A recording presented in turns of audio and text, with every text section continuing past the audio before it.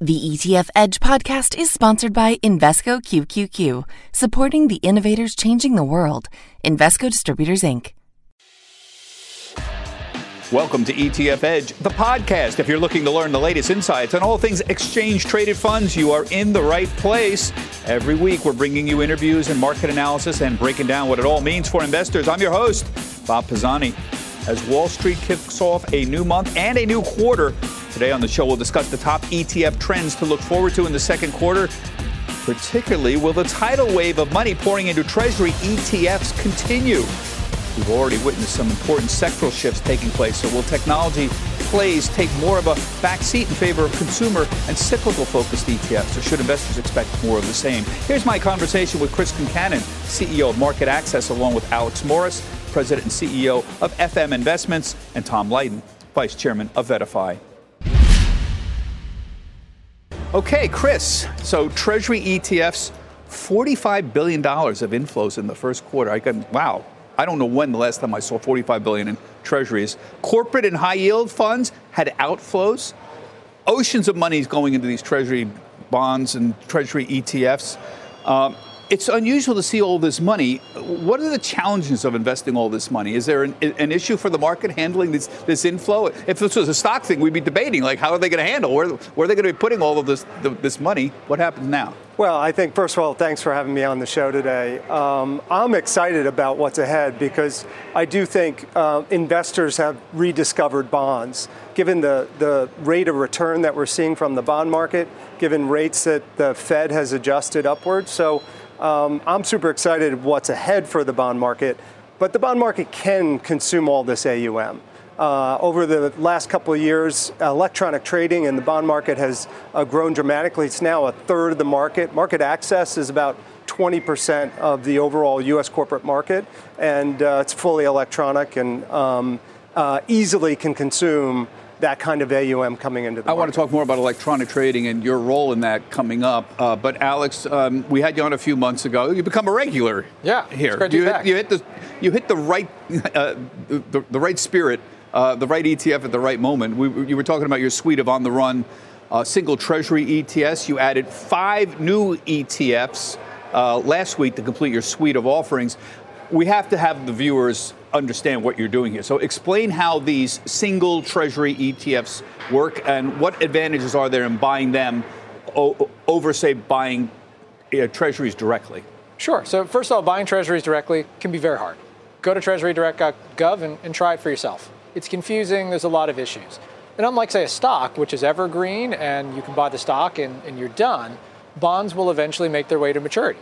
So a 2-year on-the-run bond today is not the same bond in 30 days or in 60 days or in 90 days. So there's inherently more trading action required to just hold on to the thing you thought you bought. And most investors don't want to put in that effort, or it's expensive to, or it requires professional skill to make that happen. So we launched these to replace the need to do that. So now, as opposed to creating a ladder, waiting for everything to come to the bottom of the ladder, you can just set the ladder and it will stay exactly where you want it to be.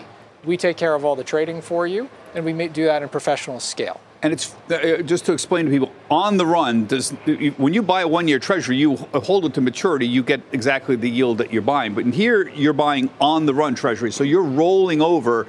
1 years have auctions every month. Correct. Right? So you're rolling over every month into the new one. So you're not necessarily going to get the same yield every single time that when you're rolling over into a new one. That's right. You'll see some price action based on what the 1 year is trading at today, what you see printed on CNBC with some regularity.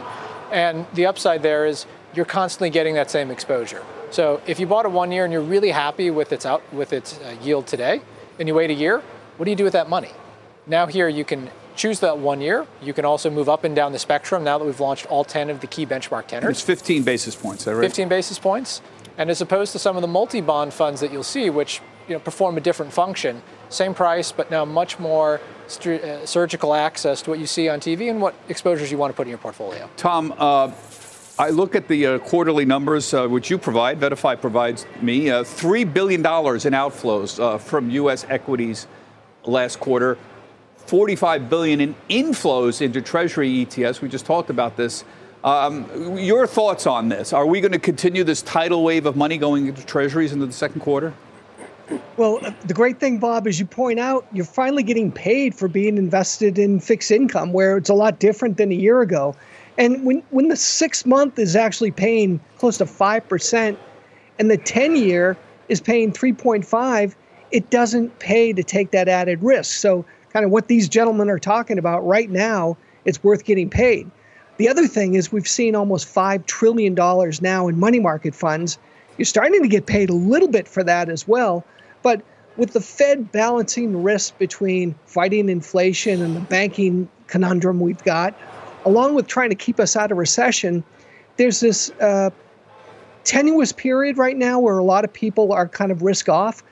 Hence, we've seen flows into ETFs that we haven't seen in a long, long time. And, you point out money going out of equities and into areas like treasuries or into areas like international funds that we haven't seen those types of flows in a long time because valuations are there. And guess what? People are looking for good value. Yeah, I suppose I should highlight the fact that while we had $3 billion in outflows from U.S. equities, there was $29 billion in inflows into international equities. So here's two anomalies. We haven't seen notable inflows in international in ages, more than a decade, and we haven't seen these kinds of inflows into Treasury bonds in a long time. I gather people looked at the United States and said, maybe incorrectly, the chance of recession very high here, and maybe we should spread the money around a little bit that accounts for this inflow into international equities. Tom? Yeah, I mean, I think you're dead on right. I mean, and when you look at, for example, the top holdings in the S&P, you've got Apple and Microsoft that are 13% of the overall weighting, and they were up 27 and 20%. You factor that in, and that was the lion's share of the S&P gain that we saw in the first quarter. International markets are off to a really good start off of the October lows and also year to date. So the pendulum may have swung here a little bit, Bob, and that's actually really good for investors, and it's really good for ETFs as well. So I noticed, Tom, total ETF flows, everything was $77 billion for the first quarter. At this time, this is well below the historical average, the Q1 average. We were doing north of $200 billion this time last year. And here's the numbers that we have. You gave you these numbers. Where's the rest of the inflows gone? I mean, you mentioned everybody hiding out in money market funds. Maybe that kind of accounts for this, but it's rather noticeable. After years of kind of steady inflows, we had this little brief hiccup. I guess the question is this going to continue? And is it right what you were saying here? It's all in money market funds right now. Well, there's a lot in money market funds, and also in the last year, we've seen a lot of advisors take a little bit off the table, both in the equity side and the fixed income side. We've talked about the problems with the 60-40. And when you look at historically, I mean, last year we had $600 billion in new money in ETFs. In 2021, it was $900 billion. We're at a clip we'd be lucky if we make $350 billion at this point. So to the point of flows here, it may not mean that we see huge flows because there are alternatives. People might be buying individual issues in the bond market, and this is a great subject to talk about now. They may be going to money market funds and for the first time in years actually getting paid to be there. So safety is key until we start to see confidence that the Fed really has some handle on inflation and stability in the marketplace. And, we're really at a tenuous time right now. Yeah, Chris, you run a firm that specializes in electronic trading of bonds. Is this massive increase in trading in bonds and bond ETFs, is that accelerated bond trading, electronic bond trading? Well, it's interesting, Rick McVeigh, our founder, had this idea 20 years ago that bonds would trade electronically. And here today, we're seeing the result of all that work. And with the rise of the fixed income ETF, we're seeing higher levels of electronic trading in bonds, both corporate bonds and treasury bonds. And why is that? Is it just what makes electronic trading accelerate during this kind of volatility? Is it just easier? It's a better way to trade than over the counter. What's if you look at how ETFs, fixed income ETFs trade, they trade fully electronically on all the markets across the equity market. market makers that support those ETFs provide price every day. They want to trade and hedge in the underlying corporate bond market rapidly as well. So there's hedging involved as well. A lot of hedging. So we see the benefits of the growth of ETF, fixed income ETFs. We see that electronic trading is in fact accelerating as more and more people adopt it's about fixed income overall ETFs. Bond trading is about a third electronic now, is that right? It's about a third of the overall market is electronic. Isn't it remarkable, and I'm addressing this to everybody, including Tom, remember the haters 10 years ago or so would say, oh, this stuff, wait till it starts getting volatile out there. Wait till you see what happens to bank loan ETFs, where the underlying don't trade that often. The minute you hit any volatility, the whole thing is going to blow up on us. And what's happened was the opposite. I call it really a miracle because the ETF tail is wagging the dog. It turns out people traded the ETFs instantaneously. The bonds were trading slower, and it was the ETFs that set the prices for the bonds, not the other way around. This really is a miracle to me. Well, if you look back at March 2020, that's when the fixed income ETF was truly tested. That market, we saw super high volatility in both the equity market and the underlying corporate bond market. And all of those fixed income ETFs sustained all of that volatility. Yeah. Tom, riff on this for a minute. We have discussed this numerous times over the years, you and I, but it really is quite remarkable and somewhat counterintuitive when it is the ETF that really sets the underlying prices, although when you think about it, ETFs trade instantaneously. The bond prices have to have some kind of delay behind them, I'm quite sure. And I don't know if that is the reason that you actually get this. The ETFs are able to lead and lead the underlying bonds. Exactly. If you think about how ETFs trade in the fully electronic equity market, that's real time. Prices are disseminated real time. Bonds take a little bit longer to update price. And so the underlying corporate bond market is actually following that ETF market. Tom, you want to riff on this for a minute and give your thoughts? Yeah, I think, what you're pointing out, Bob, is early on, we weren't really sure. And Chris, to your point, the fact that today ETFs have actually helped with fixed income liquidity, they've helped with price discovery, and there's an embrace among the fixed income marketplace of ETFs. And Bob, as far as what you're saying, look, this market has been tested and it's come out pretty well. It's got really, really high marks. So as ETF investors continue to evolve and now we start to see more money going into fixed income ETFs, I think investors and advisors and institutions are doing that with confidence. Yeah. Alex, I want to turn back to you. I often note, Tom and I joke about this, the new ETF offerings start out strong, but they fade because they buy at the top and when the things are hot, and they fade over time. But your first 5 Treasury ETFs that you had have raised more than $1 billion, right? Which is not bad for a Treasury ETF. Are you expecting, tell us what's happened the last week with your new suite of offerings. Sure. So we hope we're not going to fade. So far, average daily volume is up every day, and I think investors have embraced the tool set we offer. And as a result, they demanded that we launch the rest of the key benchmark tenors. So we started off with a smattering, trying to figure out where did folks want to find yield, where were they comfortable buying treasuries. And they came to us and said, we want to buy middle of the curve. Yeah. We want to buy the long bonds. We want more duration. Maybe not today, but we know we're going to want it later this year. Chris, I'm trying to look into the future because people are messaging me saying, okay, is this going to continue? Should I keep buying, Treasury ETFs? And I always joked about my mother a month ago called me from the bank saying, Robert, I'm getting 4% on she was rolling over a 1-year CD. She was getting 4%. She was astonished. It was the first time in a decade she'd gotten anything close, and she was amazed. And the bank tellers were giving her advice on, yields and things like that. And my mother's become a bond maven now. That's the top of the yield market if there ever was one. But it's a good question. My mother's paying attention now. And so is it reasonable to assume that 1-year treasuries aren't going to go back to 1%? That seems highly unlikely at this point. That's the question. My mother wants to know, Robert, is it reasonable, are we going to get 4% or 5%? Well, I think we're about to see what I'd call bond renaissance. Bonds are suddenly very attractive. The stock market is having its own challenges. We've had a banking crisis, and I think that's some of the drive to the Treasury market and the growth in inflows in Treasury ETFs. I think your mom should start looking at some corporate bond ETFs in the market because some of the yield that we're seeing in those products But truly, we're going to continue to see inflows. I think rates are going to remain quite high.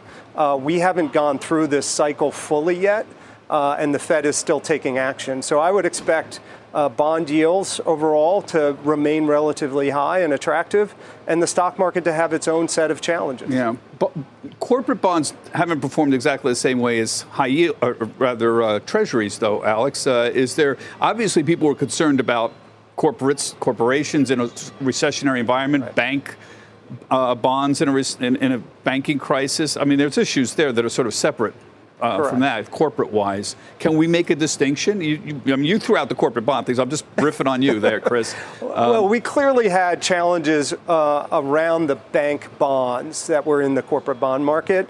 But if you look at the more liquid ETFs out on the market, we have Vanguard and State Street and iShares with some highly liquid ETFs. We worked with State Street in launching a new ETF, LQIG, which is 400 of the most liquid corporate bonds in the U.S. And the liquidity matters in this market. Tom, you run VettaFi. I often say VettaFi does many things, but you're really an educational site for registered investment advisors and offer educational programs on what they should be looking at or advising their clients on or investing in. What are you hearing from the RIAs out there? I mean, these are the people that go out and buy these things on a professional level. Is the interest level continuing in bonds, or just riff on what you're seeing and trends in the second and third quarter for us? Yeah, we're surveying advisors all the time, Bob, as you know, and a couple things. Those that had maybe stuck with the 60-40 allocation have gone through some pain, but they're also feeling a little bit more confident, as many are feeling that yields and rates are not going to be, they're going to be lower 12 months from now. So not only you're going to have less opportunity for yield, but you'll actually, if you're invested now, some opportunity for appreciation. There are a lot of advisors who took money off the sidelines, put money on the sidelines. They diversified a little bit, and kind of what Chris is saying, they're starting to move back in, not just into treasuries, but into corporates and high yields, with the idea that we may be able to lock in longer duration and longer payment for those higher rates, with the idea that we're not going to see higher rates a year from now. And that's, I think, key and critical. I think finally, to what Alex is talking about, being able to be in treasuries and get paid for it is great.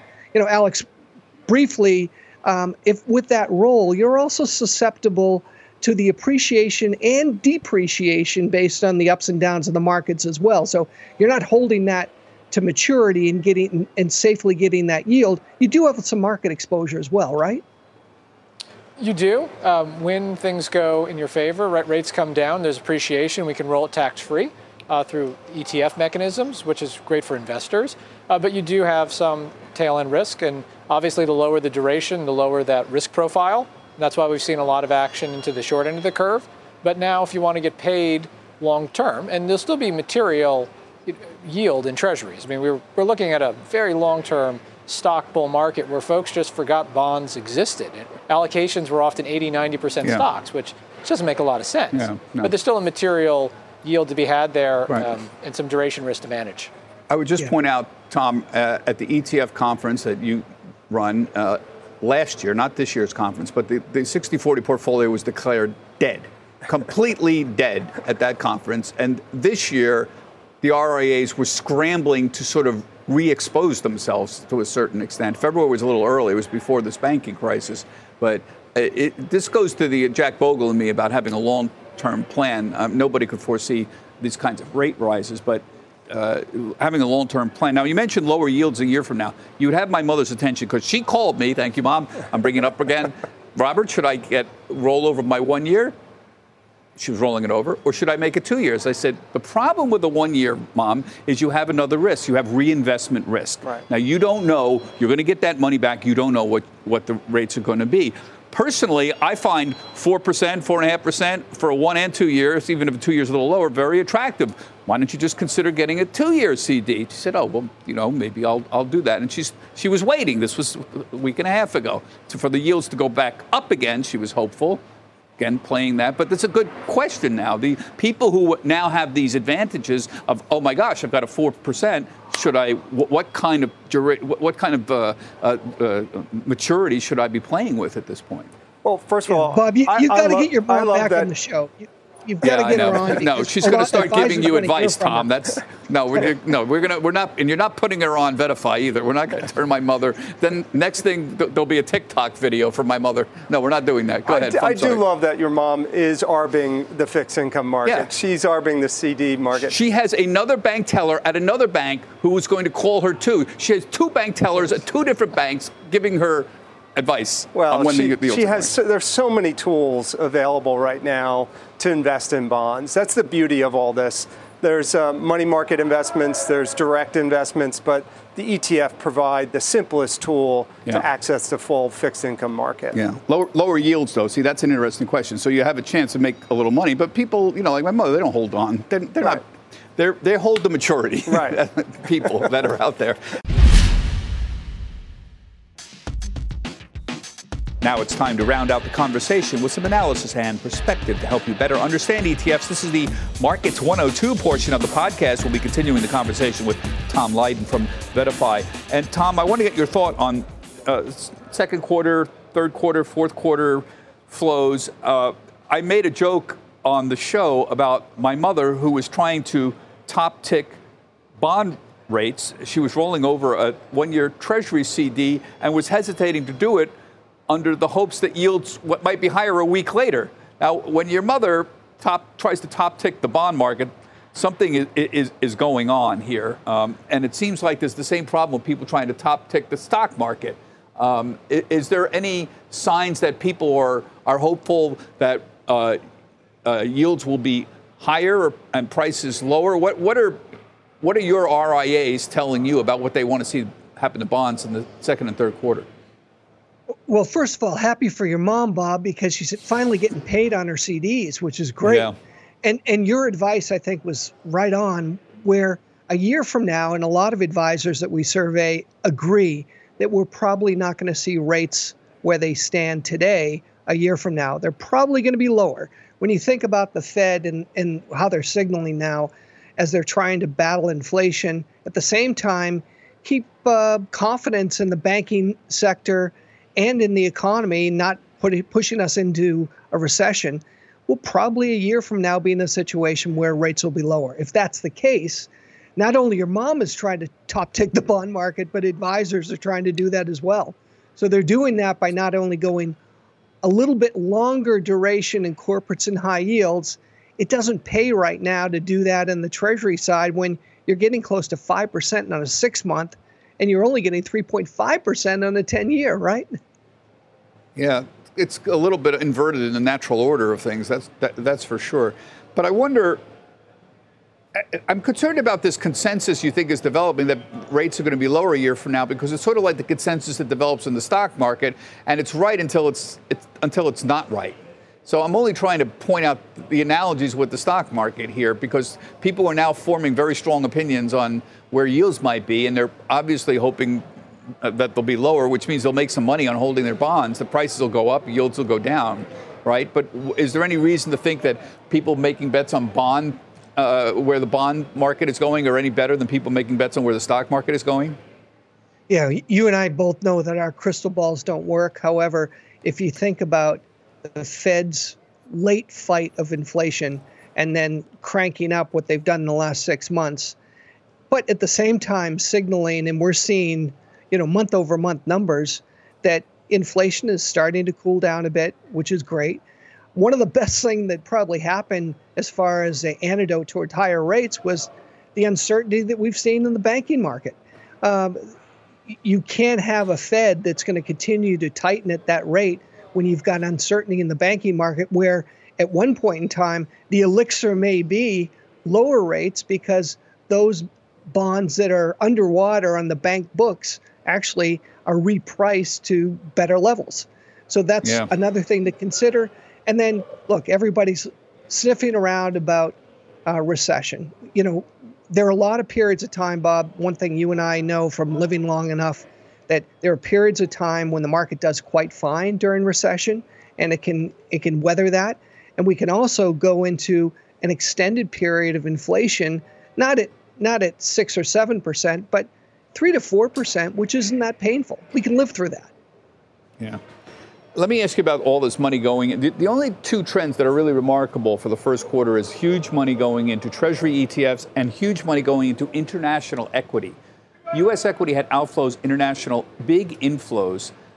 And I'm wondering if you could explain that, given, for example, that Europe has got its own issues, and yet Europe bounced back. And developed markets, I don't know, what's the rationale for going into developed markets in such a big way, or even emerging markets? What's the rationale for out of U.S. into international? Well, coming out of the great financial crisis, we've had a huge home country bias. It was really tough and has been tough to beat the S&P, and a big chunk of that performance was FANG stocks or the like. So that has, to some degree, continued so far this year. If you look at the S&P being up almost 7%, but the two top holdings in the S&P, Apple and Microsoft, are up 27 and 20% respectively. So you back those out, you've got an S&P that's up 2%, where across the board we've seen the top two ETFs, the Vanguard FTSE Developed Markets ETF, VEA, up over 8%, and same with the iShares Core MSCI EFI IEFA, up 8.5%. We also saw that in the fourth quarter coming off of the October lows. So look, maybe it's the time where the pendulum's starting to swing. You're able to buy these ETFs on a discount. The PEs on those two ETFs are around 11 or 12, where you're still paying 20 on the S&P. Yeah. So eventually things balance out. And then when you look at small caps, Bob, they've been stinkers for a long period of time. But historically, small caps outperform large caps. PE on the iShares Russell 2000, IWM, is 11. So almost half of what you're paying for the S&P 500. Yeah, it is true historically, small caps, but almost not in our lifetime. It's been pretty rare since the great financial crisis. I mean, come on, we all know what the long-term evidence is, that small caps outperform big caps, and value outperforms growth, except since the financial crisis, by and large. Now, there were some periods last year where that went back to the old mean reversion, but it's been a while, Tom. It has, Bob. And when you think about the average financial advisor that has diversified portfolios, remember their equity allocation, their 60 of the 60-40, should be diversified almost equally between U.S. and international. When you think about global market cap, they should have not just large cap, but also mid cap and small cap. They should have some growth. They should have some value. And if they did all that, they drastically underperform the market because the S&P has been the place to be.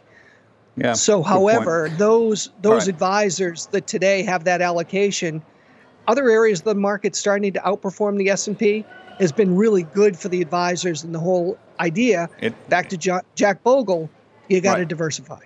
It is certainly good news to see some beaten up sectors. Even REITs did better last week, and it was one of the worst months for REITs I've seen in decades. Tom, thank you very much. Tom Lydon is the Vice Chairman of VettaFi, and everybody, thank you for listening to the ETF Edge podcast.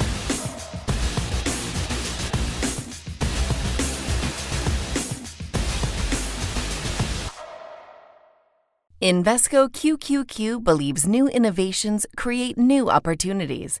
Become an agent of innovation. Invesco QQQ. Invesco Distributors, Inc.